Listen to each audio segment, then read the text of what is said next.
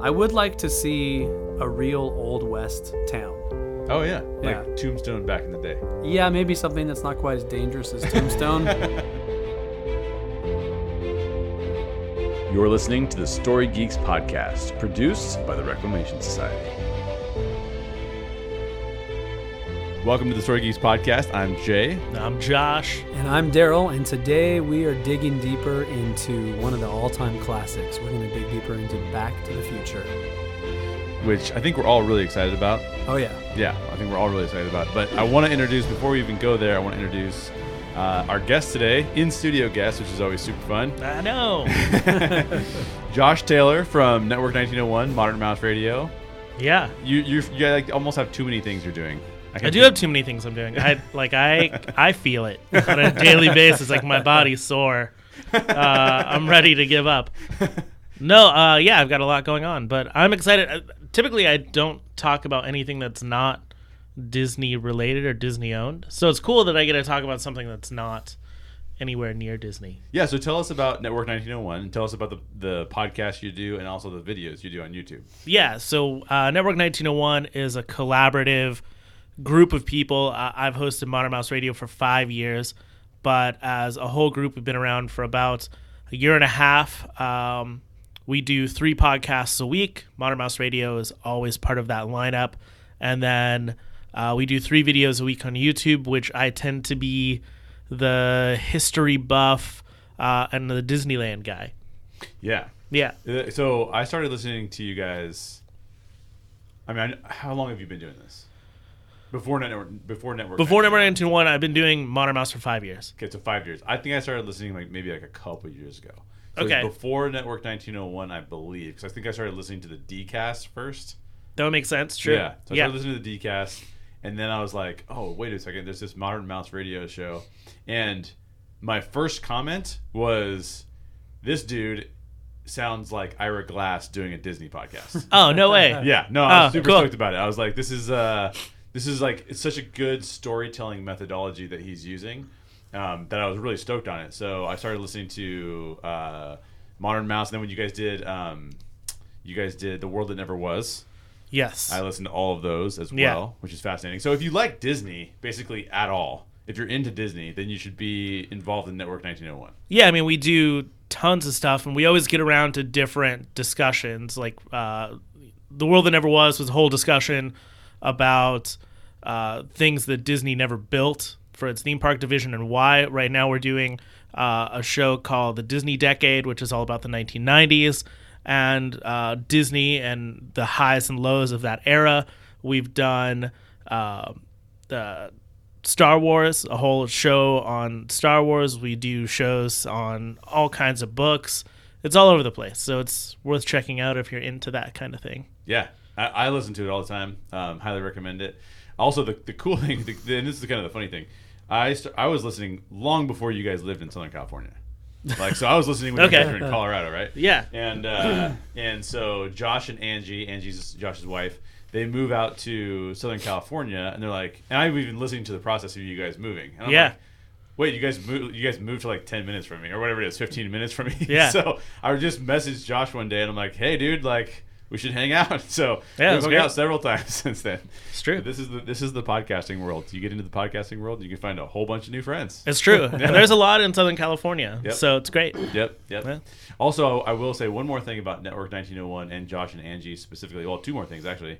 They also were super into all of the haunted house stuff that came out in October. So follow them for events because they're doing more and more events. So if you're interested in like Southern California events, then you'll be interested in hearing them talk about that. The other thing is I'm wearing a hat that they have produced. It's an awesome mix, awesome hat. Yeah. So it's from the Guardians of the Galaxy. And actually, Josh, you're wearing one. You're wearing one of your butterbeer hats, which is awesome. So if you're on YouTube, you can actually see them. So go check it out. They also do custom ears, like custom mouse ears, which are, by the way, I can safely say this because I'm a Disney person also. I go to parks all the time. Yeah. I would say that your guys' ears are not only better than the Disney ears, they're Okay. better than any other knockoff ears that I've ever seen. Well, thank you. I I will take full credit, but it's actually my wife that's more the artistic person there.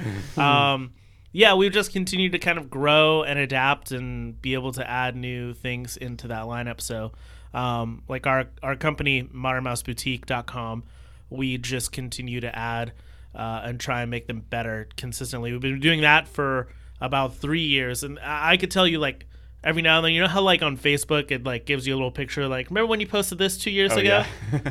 All the time it's like I posted, like, our products 2 years ago, and it's like, okay, glad that we moved on from that. That's awesome. Yeah, I love those memories because you're like, man, like that. I thought that was funny at the time, but that was not a good joke at all. Right, yeah. All the time that happens to me. Well, let's dive into this podcast today. We are talking about Back to the Future. And so the first question I have on here, which is like kind of a good question to kick us off, is where does this show up on your top 10 science fiction films of all time, Josh? Science fiction films. Yeah. Because in general, all film, this usually shows up in my top 5, definitely top 3. Nice. I would say sci-fi. This might be number 1 for me. Wow. So we have a huge fan in I mean, Josh. this, for me, like, if you were to show me Star Wars, any Star Wars film, or Back to the Future, I would probably choose Back to the Future. Get at it. I'm sorry. No. That's awesome. I love that. I mean, so what about you, Daryl? Where does this show up in your top science fiction films? Well, I went back and looked at. So we did an episode on our top 10 sci-fi films a while back. Yeah. So I went back and looked at my notes, and I had it at number 8. You had a number 8? I had a Number number 4. So it cracked my top 5. Which for me to say that about science fiction films for a science fiction film fan, like you have to, I mean, like, Right. you're saying it's better than Star Wars. Well, Star Wars, like, I think Empire Strikes Back I know it was my top sci-fi film, right? Probably, yeah. Yeah. So to say that this is in the top 5, Along with that, considering- yeah. Yeah, I mean, like, oh my gosh. So we all are big fans of this film, obviously. Right. Definitely. Yeah. Okay, so I'm going to start with you on this one, Daryl. The construction of this film, and I reflect on this. I reflect on all films as a writer a lot of times, right? So I'm coming at this from a certain perspective, but the construction of this film, which is written by Robert Zemeckis, who also directed it, and also Bob Gale, which I'm not really familiar with, which is probably bad of me. I should probably know him. But the construction of this film is extraordinary. What about this film is so satisfying, and what elements make it so satisfying to you personally? You started with me? Yeah, start with you. Well, I guess I'll be the first one to say the phrase that, well, I'll probably say at some point. A lot of people consider this movie to be a perfect movie, which I can't really argue with. It's got a little bit of everything. I mean, it's sci-fi, but you've also got a ton of adventure. You've got suspense. You've got comedy. You've got major heartwarming moments. It's got a wonderful happy ending where everything turns out great for everybody, but it's not cheesy. I think I said the same thing about Return of the Jedi. Probably. Apparently I appreciate that in a movie. And just really likable characters. I mean, it's just good. It just does everything well. This does everything well. Yeah. What about you, Josh? I think this is I think why I determine it at number 1. I think that sci-fi works best when you're using the science and technology to really drive a story and not focusing so much on that science and technology, right? The movie's not about the DeLorean. The movie is about how to get to the story, use the DeLorean. And I think the story is so fantastic. You cannot explore the story in any other way. And I think that it makes it so unique, and it makes it such a film that cannot be repeated. Like, no one's ever seen a film like this since or before. And I think that's what makes it so interesting and so timeless, is that, like, there will never be a movie like the first Back to the Future movie ever again, unless you remake the whole thing. Yeah, right. But that'd be even worse. Like, Right, yeah, exactly, yeah. Did you know what a DeLorean was before you saw the movie? I did not know. I didn't either. but it's fantastic, and I need like 3 of them. I know. And well, I've heard it's actually kind of a terrible car. I don't know, but I've heard that same thing. Yeah. But I didn't know what it was. And they talk about it in the movie, like, you built a time machine out of a DeLorean, and I'm like, am I supposed to know what a DeLorean is?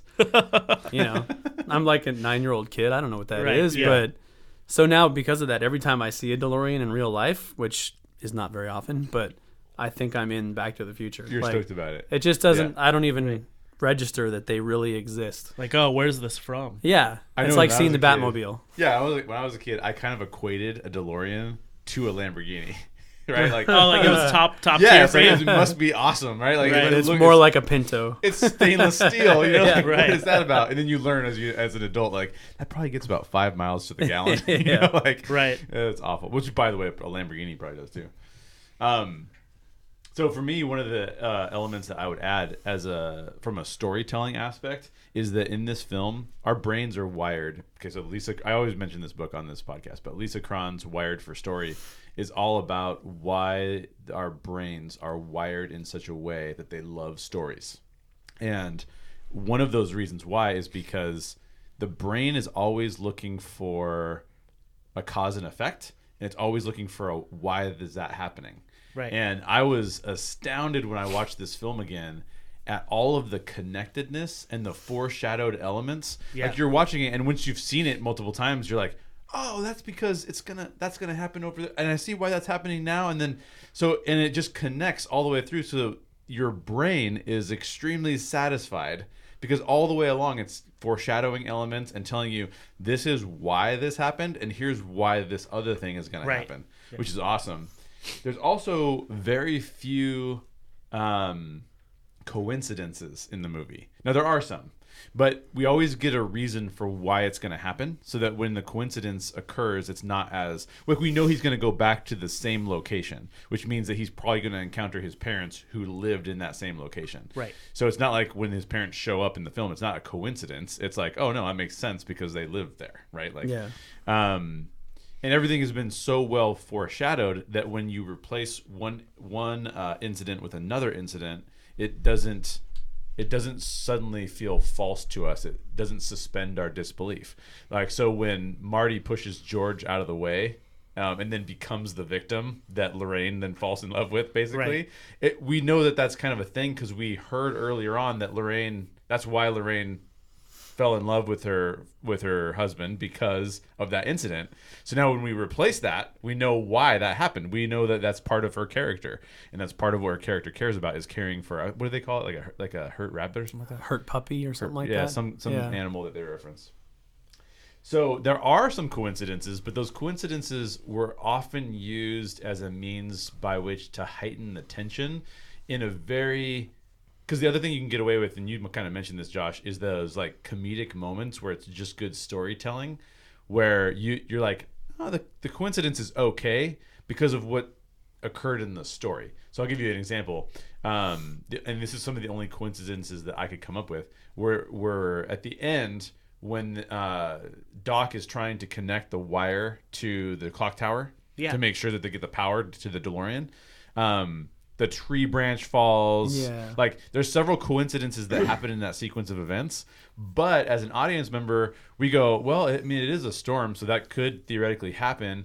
Plus, it's just constantly heightening the tension. And the Doc's response to it is so funny. Right. He's like, rah! You know, he's like got the crazy face. All that stuff, I think, is just really artfully done so that the coincidence is not something that we are put off by, if you will. You know? Yeah. I think something too that makes this story really great, and it's something that is almost like a pet peeve for me now with films, is that movie trailers tend to give away so much of a film. And if you go back and you watch like the teaser and the trailer to this film, they really didn't give away a whole lot. And so first time audiences for this film, I know that probably nobody in this room saw it like in theater and we're like, oh yeah, this trailer was great. Did you? Yeah. You saw it in theater? Did you see it with Yeah. the trailer? And you knew? Did you know going in? I don't know that I saw the trailer. I was Okay. 9, but I did see it in the theater. Because I think that this movie is so good at hiding what it's really about for the first 30 minutes. And I think that that's something that we just don't get anymore. We don't get like that moments of like, what's this movie about? Let's just go for the ride. That it's kind of nice to have a movie where you just sit back and like watch, and then as soon as that moment comes, like where he's sitting across the bar from his dad, you're like, oh, okay, this is where we're ending up at. Cool. Like, we just don't get that in cinema anymore. Yeah, we do. Well, that's for sure. It's just too much of a marketing Right. machine. Yeah. I don't know. I actually don't know when I first saw this film, because I would have been 4 years old when it came out, and I'm positive I didn't see it at the theater. But do you remember when you first saw it? Because you would have been like, were you born at the time? I was born, but I saw this film actually much later. I saw bits and pieces. I actually saw episode 2 or Back to the Future Part 2 before Part 1. Okay. I was like a little kid, but like, you only see like the hoverboard and everything. You're like, oh, cool. Yeah. But I actually sat down to watch parts 1, 2, and 3. I think when I was 16, I actually was like, I'm gonna sit down and actually like watch this. Nice. The same with, I had not seen the original Star Wars trilogy until I was 16. I bought like all the box sets, all at one time. Like I got like a Best Buy gift card for Christmas and was like, all right, box sets. And so I actually sat down and really watched it. That's much like later in in your life right there. It was fantastic. Like that January was killer movie night for me. Exactly, it's the best of all time. I know I saw it in the theater, but I mostly remember when I was a kid, my family would take a family trip to Colorado every summer, and we would go in a motorhome. Okay. And so to pass the time, my brother and I would sit in the back of the motorhome in the bedroom area, and there was a TV. And so every single drive out to Colorado, we would watch the entire Star Wars trilogy, the entire Back to the Future trilogy, the entire Indiana Jones trilogy. It's not that long of a drive, is it? Well, yeah, he's from Colorado. We would go in a couple days. Like, we'd take it slow. And then in between, we'd be playing like Super Mario Brothers and Kung Fu on Nintendo and stuff like that. But this has just now become the 80s rules. Yeah, it does. It's a cool time. It was a good time. Okay, so in the beginning of this film, we're introduced to Marty, and then we're quickly introduced to his family. And I want to ask you guys, and I'll start with you, Josh. What do you think about Marty, and then also what do you think about his family? Do you like them? I do like this family, this whole family. It's a family dynamic that seems approachable as far as like this could be your family, but it also kind of feels really 80s, right? Yeah. Like there's a lot of materialism going on here. Marty's extremely concerned with like having a new car, and it's maybe the only downfall of the film. But like the big hurrah for him is that he ends up with a new car at the end of the film, and it's like that's not what this movie was about at all. I know. But I think that the dynamic of the family is so cool because like every kid looks at their own family like, God, if I just had a different family, like if I just had somebody else's family, it'd be so much cooler. And I think that leads to the dynamic later in the movie of like him learning like, oh, I guess my parents were kind of cool. Like, I guess that they just needed, this push or whatever.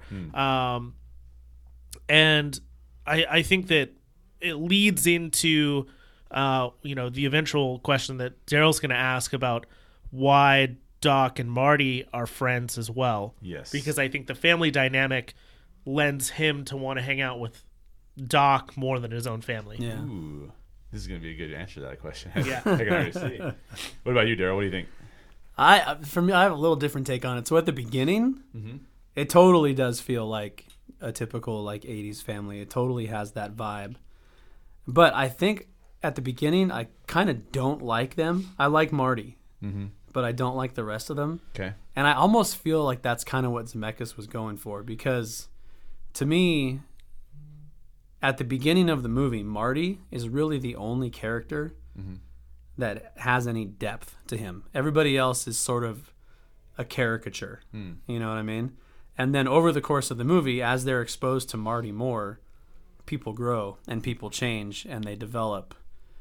And so I like his family more and more as it goes through. You know what I mean? But don't you see it from his, like, you're really seeing his family from his eyes Yeah. early on. Right. You look at them and you go like, I don't want to hang out with you people. Yeah. You know, like Yeah. you're just not that cool. There's Yeah. a guy down the street with a sweet amp. Yeah. That's true.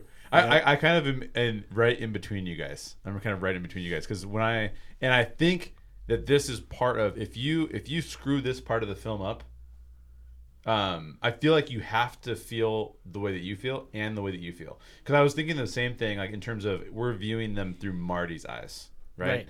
We're seeing them as a teenager sees parents, Right. but at the same time, we can't like them too much or have too much sympathy for them because then we won't want them to change. And then we're like, what's the deal? Like, why is this family going through any change? So when you see the family, I think part of it for me is I see the family and I go, they're pretty dysfunctional. They've got some clear issues going on when it comes to Biff. Like that's clear right off the bat, Yeah, right? totally. And then there's something about them that's like, I like them, and they seem like parents that I would see in an 80s film. But there's this underlying thing where I think they do care about Marty. They do care about their other Marty siblings. They do care about one another. But there's something preventing them from thriving. And so that, and I think that, and Marty's the one that's kind of trying to figure out how do I thrive. And like you say, he's going off to Doc's house. He's hanging out with Doc. But he's also got this reputation at school, like, you're a McFly, you don't amount to anything, because that's just been the family legacy. And I think that he doesn't even understand why he's being prevented from succeeding so much. Exactly, yeah. And I think if you view the film as we're kind of viewing it through Marty's eyes, he is super cool. I mean, if you watch this film and you're an 80s kid and you don't want to be Marty, I'm like, oh, yeah. What's wrong with you? Right, yeah. He's the best. He played guitar. He got the girl. Yeah. Michael J. Fox was just the coolest for a long time. Yep, absolutely. In every movie. Yeah, and he's never, even when he does things that are maybe like things that we would consider like delinquent, or like if he seems like he's maybe a little bit mean to somebody else or judgmental, he also does something else later that shows that like he also thinks that was wrong. You know what I mean? Right. Like he has a very balanced perspective on the world. Right. He's not the bully at school. Exactly. And he's not, the best student at school. He's somewhere in the middle, Exactly. He's the every kid. Yeah. And again, I would just want to point out that like if you watch the film again and you watch that family, I think you can pick up on exactly what we've talked about, which is they're a family we recognize, but there's just something there. You're like, I like them. They're really dysfunctional. I want the best for them, and I don't know that they're experiencing the best right now. Yeah. And that's kind of the whole premise of the movie is to say, like, well, what do we do with that, right? To a certain extent. I think the whole premise of the movie is really Marty living into who he's supposed to be, right? Like, how do you dictate who that is? But that's enough of that. Daryl, I'll start with you on this one. I want to talk about the film's gimmick. So, time travel. What do you think our fascination with time travel is all about, and why do we keep exploring this concept? And I always ask too many questions in a row. And what can we learn from our desire to travel through time? Because it's so popular, especially with J.J. Abrams these days. Well, I mean, I think we all wish we could go back and change something. Maybe go back and save a loved one, or avoid making a stupid decision, or avoid buying that Green Lantern movie ticket or something, And so there's that aspect of it where you just kind of, you dream about sort of course correcting your life, right? Making little tweaks. But then if you stop and really think about it, you're like, well, everything you've been through makes you who you are, so maybe you don't really want to do that. But the future is this whole other thing, like just going forward and seeing what is the world like beyond my own lifespan or beyond what I can expect. Like what are we going to invent? What are we going to advance to? What's life going to be like? When are we going to get a better Green Lantern When movie? are we going to get a better Green Lantern movie? Just that whole idea to go explore that is awesome. So, I mean, there's just so much fascination wrapped up in it. Yeah. And it's so personal. Yeah. So like my fascination is different from yours, is different from Josh's, and it's universal to anybody. And I think it makes for fun storytelling because it kind of lets you break all the rules, you know? Yep. You can kind of do whatever you want. I'm not talking very well. You can recast people. You can completely change everything and go off in a new direction. Right. J.J. Abrams, Star Trek, you know. Yeah, exactly. So it's just fun. Reboot a whole series. But it also makes for potentially extremely confusing storytelling. That it does. Which this movie manages to avoid. Yeah. I do have a question about that later, too. So we'll get into that aspect of it. Yeah. So what do you think, Josh? What about time travel is something that human beings are so fascinated with? I think that we're actually fascinated more about, because if you were to ask somebody if they want to, they travel in time, do they want to travel in the future or in the past? Yeah. I think it tends to be people wanting to travel to the future. And outside of being like, I would love to see, the Adolf Hitler, going down, or I'd love to see, all these cool historical things. I think people want to know who they will be. Yeah. I think that it's why certain people go to fortune tellers. Yeah. There's an intrigue in who we will become. Yeah. And for this, what's interesting about this film is that instead of going to the future, although they eventually do in the second one, they go to the past to see who we came from. Right. Which is a question not many people ask. Nobody. I didn't grow up thinking this. I don't know if you guys grew up thinking this, but you looked at your parents and went, were they cool in high school? Yeah. Nobody's really asking that question. Everybody just assumed that their parents were, geeks and that they were the cool one. And then it comes to, look at it and go like, maybe I should ask my mom who she dated in high school and what happened, Yeah. So I think that time travel, though, in general, is just it's a cool storytelling element. But like I said before, I think it's a storytelling element only to serve the real story, not necessarily to be, the time machine or something like that. I think it works. The most successful times in which it's worked, it's only a vehicle to get to the real story. Yeah, and that's what kind of why I even call it a gimmick. But I think some of our fascination with it, I totally agree with what you guys are talking about. It's interesting because I am one of the people that would probably travel to the past before traveling to the future, and I don't know why. For yourself? For me, yeah. For me, I would probably do that. We have a question coming up about what would you do? What would you do if you're going to time travel? I think that time travel, when we talk about, so I think your point about the future is really a valid one. Like, we want to see what we become.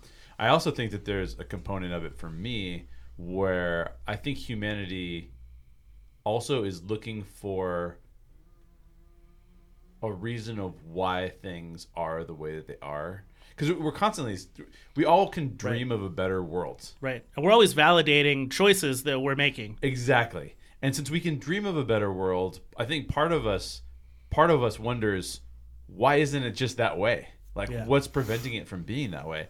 And I think the past can inform us of some of those reasons, or at least we can look for reasons like that in the past. Right. But it'd be so much simpler if we built a time machine and just went into the future and went, we did it. We made utopia. Right, exactly. Which would be interesting to see if that's even a possibility, right? Yeah, right.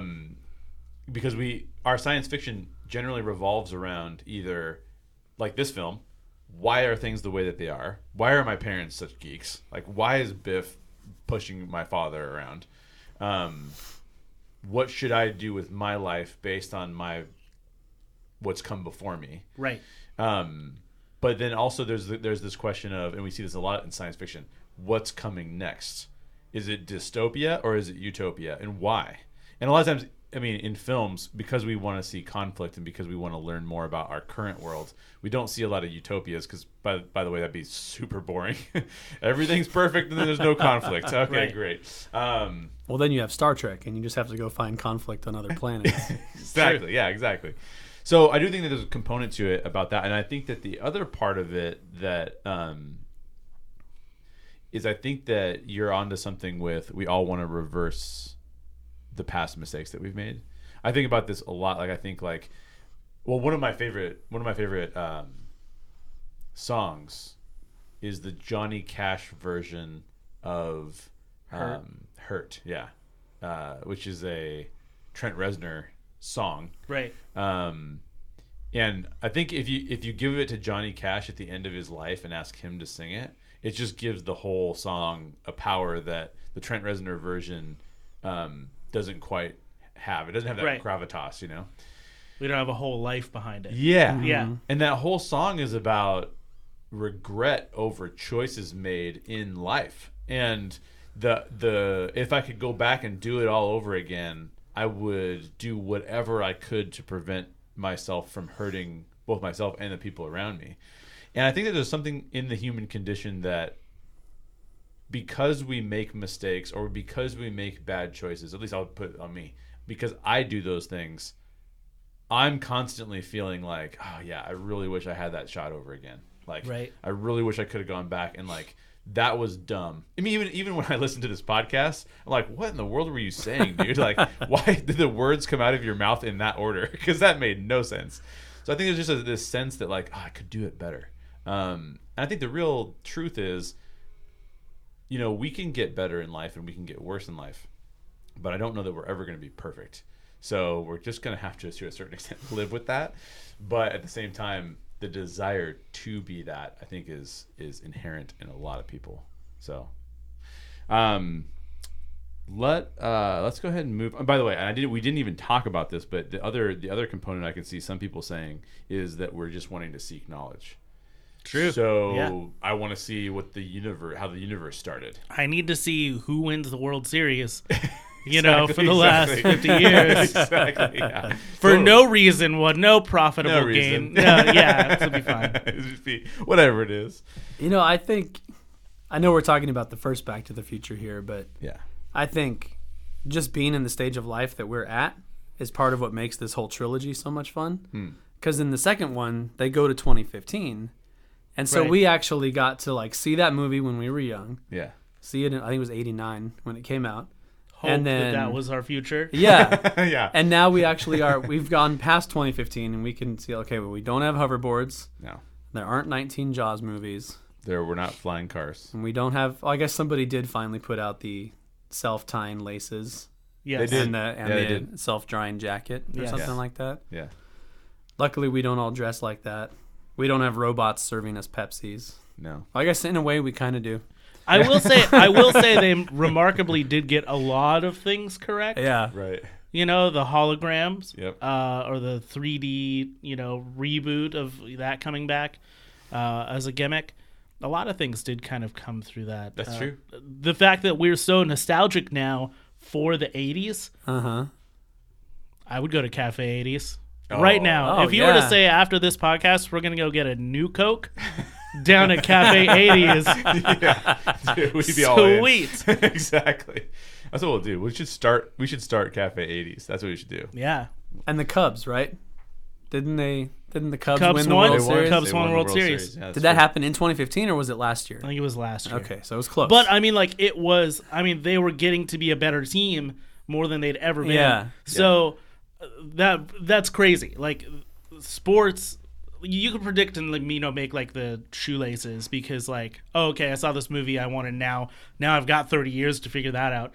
But as far as a sports team being really good right in that moment, Yeah. with those players, like they called that. That was They awesome. totally it's did. it's actual affecting of the time-space continuum. Like Michael J. Fox changed the future. Because Yeah. of his movie. He Yeah. really did. But it is So true. funny because I know I've seen interviews with Zemeckis who said that when they did the second Back to the Future movie, they hated the idea of going to the future because every movie, the only future that we'll accept is the Mad Max dystopian future.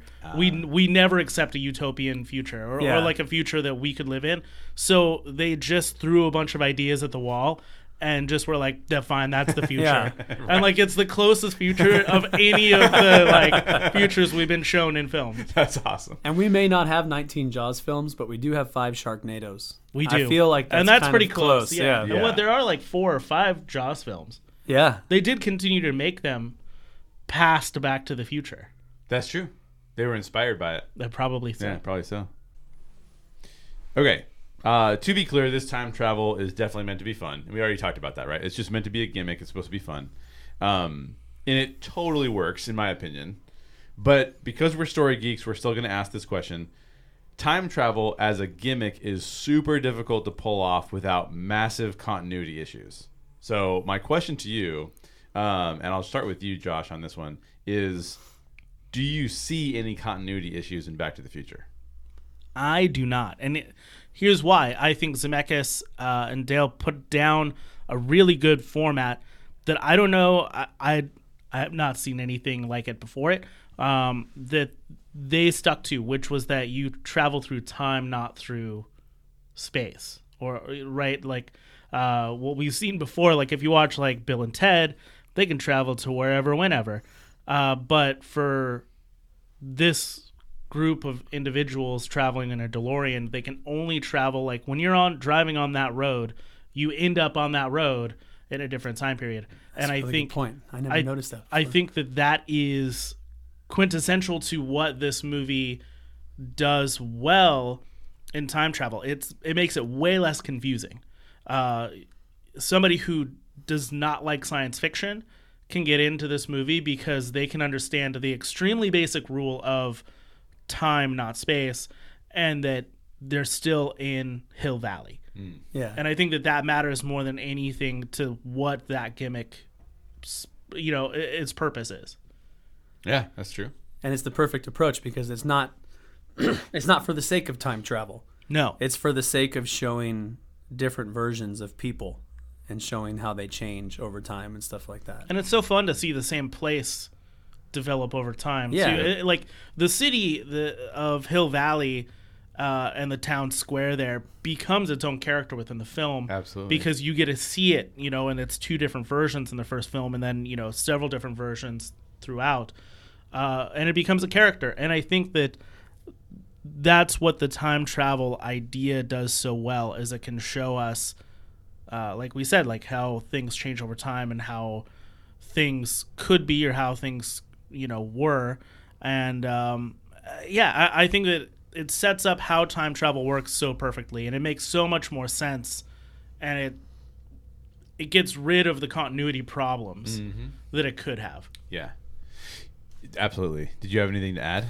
Yeah, well, and for me personally, it's fun to see all this the Hill Valley stuff in the movie too, because I've now seen most of it in real life.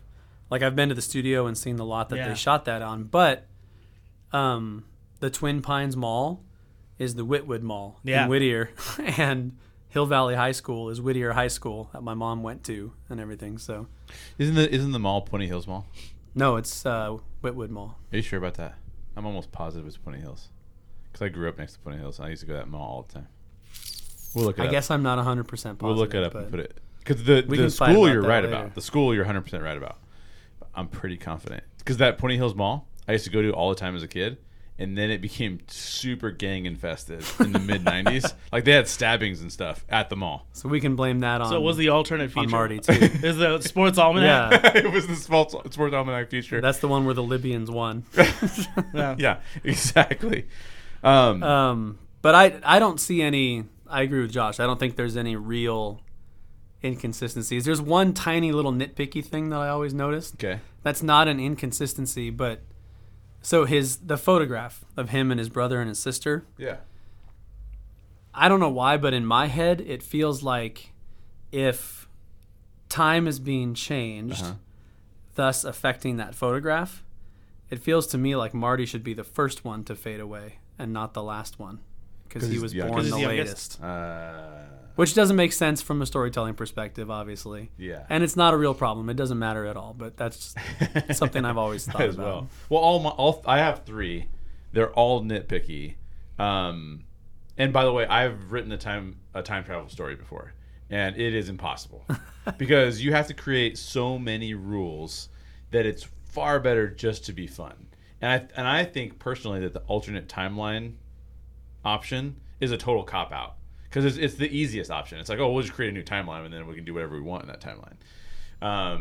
So I actually, before I start to pick on this movie a little bit, I would say it's really fantastic the way that, because only one of mine is what I would call valid. The other two are, how would that work exactly? They could work, but it's a little bit weird. So Well, we'll tell you if your one is valid. yeah. You can tell me if the one is valid. So I'll start from the least interesting ones. But I think that there's an indication here. There's at least a question we have to ask ourselves of, was Doc inspired by... Here's where time travel gets really dicey, right? A time machine is built at some time. Right. If Marty is in 1985 and sees the DeLorean for the first time, that means Doc built it in 1985.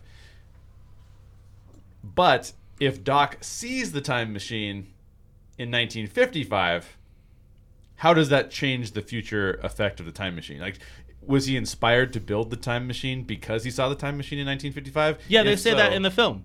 They say that because, like, he, bonks his head or whatever, and that's how he came up with the flux capacitor, right? Yes. So, but then he actually sees the actual working unit Right. in the movie, and then the only way that he can get it to work is lightning. Right. Striking the clock tower. But he then works out the next 30 years to actually building the thing that he once saw himself do. Right. So that's that would be the continuity issue. So he couldn't build it originally without having first seen it. If he only sees it after he builds it, then there's you see what I'm saying? It's the circular reasoning. Yeah. It's in this film, I don't mind it at all. So I'm being really nitpicky, and I'm not trying to ruin the film for anybody. I'm just exploring the. You're just caught in a constant loop. Exactly. Time. You're caught in a constant loop because the most egregious use of it ever, of the constant loop problem, is in Interstellar. Yeah. Careful. I know you love Interstellar, but the only reason the reason I have such a hard time with that film is because the film cannot occur if the film doesn't occur. It doesn't work. Yeah. So that's a whole other podcast. But that's a troublesome one. Well, the thing about your theory is that there are two timelines. Yeah. There's the timeline in which the car doesn't exist, right? So he just falls, bonks his head, thinks about the flux capacitor. The second timeline then becomes he sees the car, and then therefore is in just this constant loop of time travel back and forth, right? Which can happen. Yeah, that would definitely happen, I think. But you need to know that there were both the two of them beforehand, and that there will never be a third one unless you once again travel back to that time period, and then now you're stuck on the third loop. Exactly, and I think the movie does make an excuse for my number 3 problem by saying that when he shows up again in 1985, it's like a much more advanced DeLorean. Meaning that, let's just say that he built the first DeLorean in 1985, and he built it having no prior knowledge of any sort of DeLorean or ever seeing a DeLorean ever, right? Then when Marty goes back in the DeLorean, sees past Doc with the DeLorean, past Doc goes, a DeLorean is a great option. I'm going to start building to this. Theoretically, he would build to it faster than he built in the original timeline. Right. Which then, at the end of the movie, shows that that's possible because he builds a more sophisticated DeLorean. True. But that's after he's been to the future. I know. You could argue that's part of it, too. So it just depends on how you want to take it. That is part of it. I mean, he's been to the future and made upgrades. Yeah, so you're saying that that's not an excuse. I don't think so. I mean, I don't think Mr. Fusion exists in 1985. I think he got that from the future. From the future. Yeah. Which is highly possible. My second one is... There's another thing we don't have now. We don't have Mr. Fusion. It's true. That'd be sweet, though. That'd be cool. There is a guy, I saw a Vice news story about this dude that's like in the middle of Kentucky somewhere, and dude is building a fusion reactor like in his garage.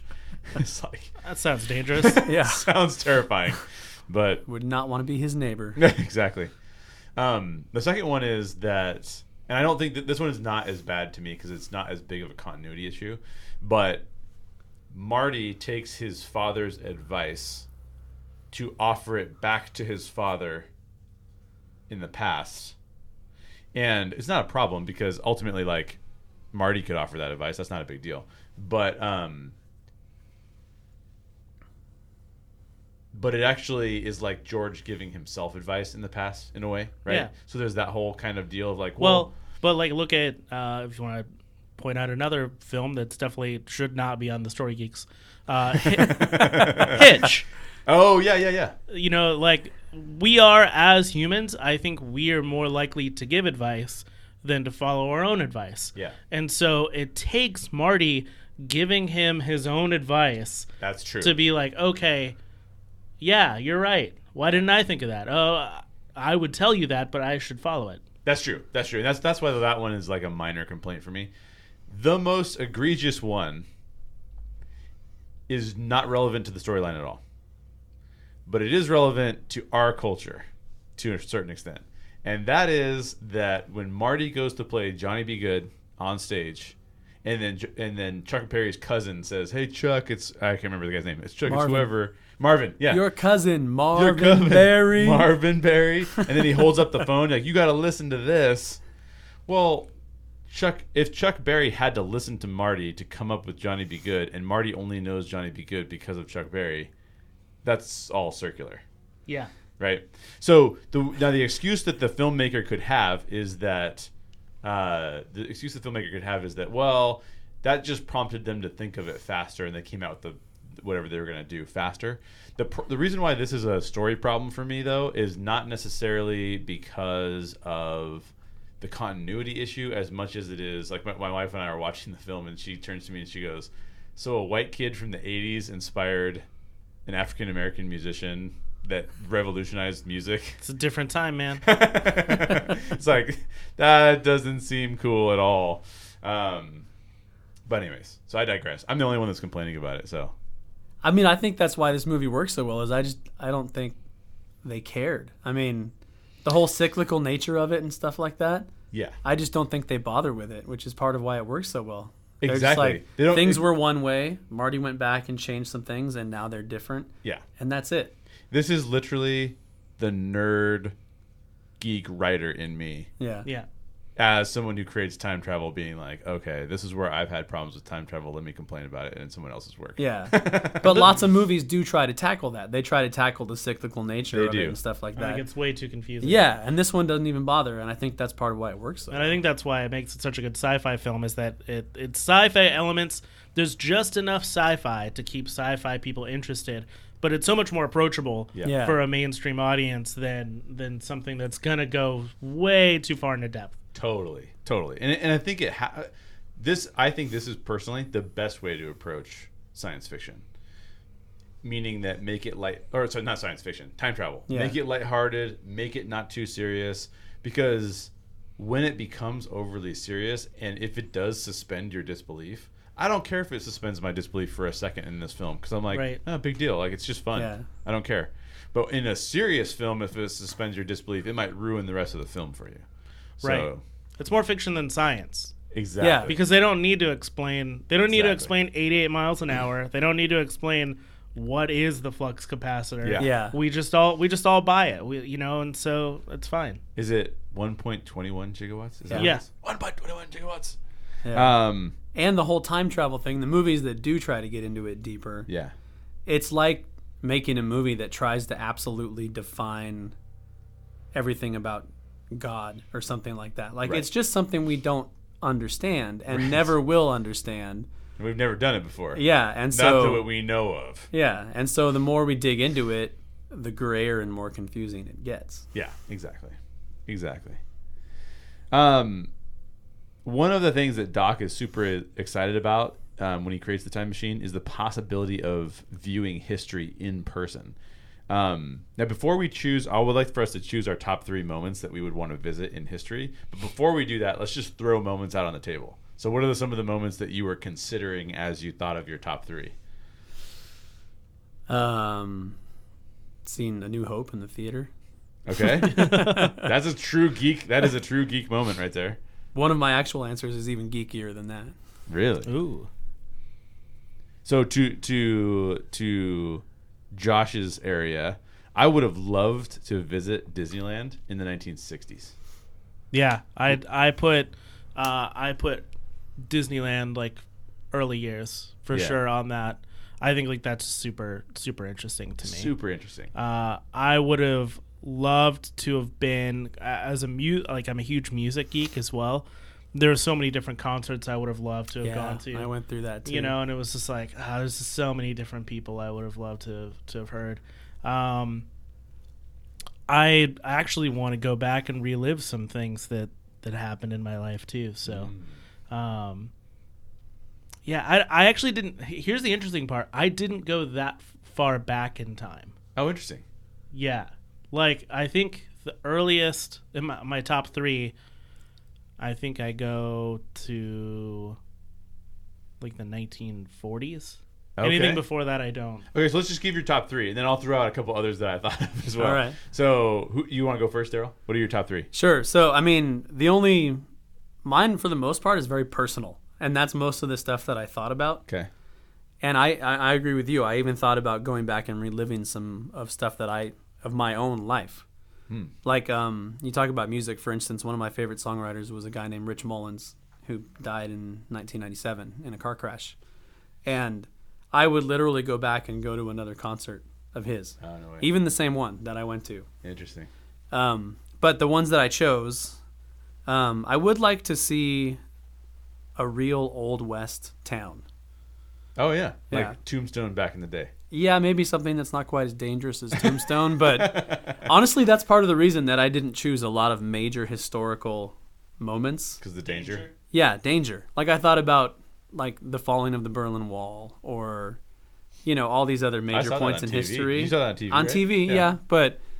And I'm like, it'd be cool to see that stuff in person, but I might get killed. Like there's just it's really dangerous. So, but a nice, safe Old West town I'd like to see. But everything else, That's your number 3? yeah, I guess that's number 3. Okay. Everything else I chose is really personal. And then this one's really personal, but so my dad grew up in Huntington Beach, Yeah. and he's told me stories. He grew up on a farm in Huntington Beach, Which is what in the which makes world? no Yeah. sense. Yeah, if you know Huntington Beach now, where are they going to put a farm? But it was there. Crazy. And so he used to tell me about being out on the farm and stuff like that. And when we're in Huntington Beach together, there's been a few different times where he'll drive me around town and show me things. And I know where his farm was. There's just a bunch of houses there now and stuff like that. But I would love to go back and see Huntington Beach when my dad was a kid, and kind Yeah. of see that whole world and what it was like. My dad's told me about that too. He says that because now you go to Huntington Beach and it's giant parking lots. Yeah. Everything there's like sand, Yeah. parking lots, and then like hotels and And like cramped, restaurants. very thin houses. Yeah, it's and- ridiculous. Yeah. My dad lives in Huntington Beach now, and my dad used to tell me that what you used to do is on PCH, you just used to pull up to PCH, kind of like it is in like maybe Ventura. Yeah. Pull off to the side of the road, and then you can go to the beach. Like you just walk to the beach. There's Yeah. no parking. There's no like hotels. Like I'm like, how is that? Like, how does that work? It's I just know. kind of mind blowing. And I have other family that lives in Huntington Beach, and my dad's uncle, Uncle Bill. Mm-hmm. It's not quite that simple. It's a roundabout uncle, but Okay. he's related to us, and we would do like Christmases at their houses a lot and stuff like that. He is a huge fixture of Huntington Beach. Really? Like he was the grand marshal in the parade, Wow. the 4th of July parade Yeah. last year. And I think maybe it was a different parade. And I actually went and bought like a history book on Huntington Beach as a gift for my dad. Yeah. And I'm thumbing through it, and sure enough, on one of the pages, there's a picture of Uncle Bill. No way. Yeah. That's cool. So he's in his early 90s now, and so he's been around a long time, and he's just a big part of the history of the city. That's cool. But anyway, my number one answer, this is super geeky, Yeah. but I would love to go back to the late 30s Uh huh. and buy a copy of Action Comics #1 or Detective Comics #27 off of the rack. Yeah. Not for financial reasons, not to come back to the present and have have it. millions of dollars, but just to experience that. Yeah, it's pretty geeky. Yeah. Yeah. My wife actually she showed me that because I was like, how should I answer this question? I'm like Yeah. falling asleep last night trying to come up with answers. Like, how should I answer this question? And she's like, she's just going through all these moments of history that she's googling basically. Yeah. And she's like, yeah, here's one of them, and that was one of them, like to be around for the Action Comics, the first imagining of Superman, basically. Yeah, and just to like walk into a newsstand or whatever and see what else is on the shelf at that time, and just see what the world looked like when the dawn of Superman and the dawn of Batman was just on a newsstand anywhere, and you can just go buy it for 10 cents or 15 cents or whatever. Yeah. All right, Josh, what do you got? So I tried to go with the idea of time, not space, that follows the film. So my 3 that I could come up with, I'm not originally from here. Yeah. I'm from Colorado. So again, like I was like, I'd love to, be with my family and stuff, but I can only travel through time. So for me, it was right after World War II when we declared victory. I wanted to be there like when parades went through the streets and stuff, because I wanted to feel. I just don't feel like anyone knows what American pride is anymore, and I really kind of wanted to know what it is to be like really proud of your country. Nice. Number 2 was Disneyland when it first opened. And number 3, I'm a huge fan of Joe Strummer and The Clash, but in his later years, I got to listen to the Mescaleros, and I never got to see them in concerts. And so for me, it was kind of a selfish, like I really want to go see Joe Strummer in concert before he died. That's super cool. Yeah. I like that. So I did not leave it to just time. I'm all over the place. So I'll give you some of my honorable mentions before I get to my top 3. So not only Disneyland in the 1960s, which I think would be just... And by the way, the reason I picked the 1960s is just because I know that when Disneyland first opened, it wasn't... They had a lot of problems on opening day. They had some of that kind of stuff going on. So I was like, not opening day, because that seems like just a madhouse. But sometime after that, I would love... I'm a big... fan of detective fiction from the 1930s. I would love to see Los Angeles at that time. Like there's a book, I believe it's one of the Dashiell Hammett series, the Raymond. What was it? Might have been Raymond Chandler. I don't know, one of the two. And the main character drives from downtown Los Angeles to Pasadena and describes it. And he's driving and leaves the city to drive through countryside until he gets to Pasadena. Right. And it's like, what would that be like? I have no concept of that at all. If you're in California at all and you drive from Los Angeles to Pasadena, it is constantly just houses city. And everything. Yeah. It never stops. Yeah. And even just the concept of being able to enjoy that drive. Yeah. Okay, so continuing my list, I've got traveling through Asia Minor, so the Mediterranean area, prior to the fall of the Roman Empire. See, I'm all over that the place, is way weird. Well, I've been to Kushadashi, which is where Ephesus is. Okay. Ephesus was a major trade center during the Roman Empire. And just being able to see the ruins there is unlike some ruins where you see the ruins and you're like, yeah, I don't know what this was, but it was probably lame. Like it looks, you go there and you get a feel for the fact that I don't know. I've always kind of assumed that because we see things in their aged state, that it's like, well, that probably wasn't that sophisticated and it probably didn't look that cool, right?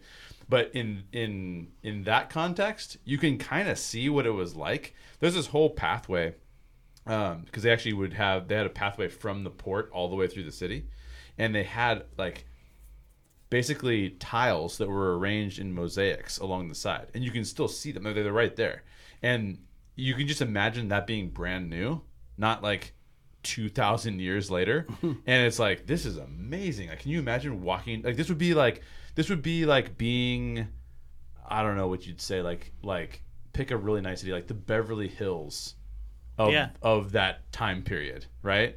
So yeah, I know, super weird, but like since I've been there, I'm like, I would love to have seen this, That's probably the weirdest one I have on here. Visiting Hawaii in the 1950s and 60s. So this is kind of like after World War II, but like when we do it. I like it because there's like a tiki culture kind of vibe going on, and I know that that's like probably rejected by the local Hawaiian people as like a thanks for bringing the white man into our. I get that, right? But for us it is like fun. It's like that whole.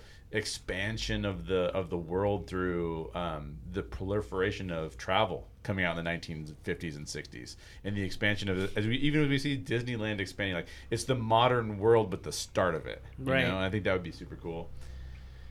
To be present at the Gettysburg Address. Okay. Yeah. Would be amazing. My wife came up with that one. I'm like, yeah, that's legit. So here's my top 3. I apologize for going on for so long on this. Top 3: to be present to see the Apollo program missions and watch us land on the moon. So I know some On TV? Are you on the moon or are you at mission control? I'd take either of those. I mean, I think it'd even be really exciting to see us. I don't know if you took of all the accomplishments we've seen, and like I look at Tesla, and I'm like a pretty big fan of Tesla. I think they're creating like really cool products. But honestly, like I don't see a Tesla announcement or a new Apple announcement and think like, wow. I'm like, oh, that's cool. Like the next greatest thing. Like it's kind of like a step forward. Yeah, the future, like when you're looking at the 1960s and you're like, the future is now, because that was such a huge leap. And now when you're like, oh, Apple has a new phone. Sweet. Exactly. I can be Dick Tracy now. Yeah, exactly. but like, yeah, that's exactly the point. Like, can you imagine being a kid and being like, we sent a rocket to the moon? Yeah. That's crazy. Like, who does that? Like, it's insane. Quick sidetrack too. I was talking to a couple people about like Christmas time, recording this around Christmas. So we were talking about the 1960s, and actually when we were orbiting in space at that point in time, they did, I believe it was 66 or 68, they did a live broadcast from the space station where they read A Christmas Story. No way. To everyone, like through TV. Like that is crazy. Like that's the kind of stuff that would be cool to be like, all right, everybody tune in because you're gonna hear a story from space tonight. Yeah, exactly. You're gonna hear stories from space. I like that. My number 2 is to be president. To be president. To be present at Martin Luther King Jr.'s dream speech. Okay. I think that would be pretty amazing. I mean, that's talk about a quintessential moment in history. Like that would be phenomenal. And then my final one, and this one's not really fair because if you listen to the podcast, I always talk about this kind of stuff. But Doc mentions being present at the birth of Jesus, and I think that for me personally, the birth of Jesus would not be as interesting as meeting the adult Jesus. So that's what my number 1 is. Yeah. And I feel bad saying that because I kind of almost feel like I have to say that, but it would be super exciting to me to be able to experience that thing, to be able to experience that piece of it. But it's also kind of a cop-out, which is why I have so many honorable mentions. So that is what it is. Well, here, I'll undermine it by throwing one more geeky one out that I just thought of. Okay, yeah. I would love to have been present to hear the original radio broadcast of War of the Worlds. Oh, that's a good one. Yes. That is fantastic. Just experience that fear. Is this real? You know? Yeah. What's going on? I kind of wish. There's a part of me that wishes and doesn't wish that kind of catfish scenario could have been pulled off in the present day. Yeah. Like through social media, stuff like that. There's Network 1901 Story Geeks collaboration. Starting out.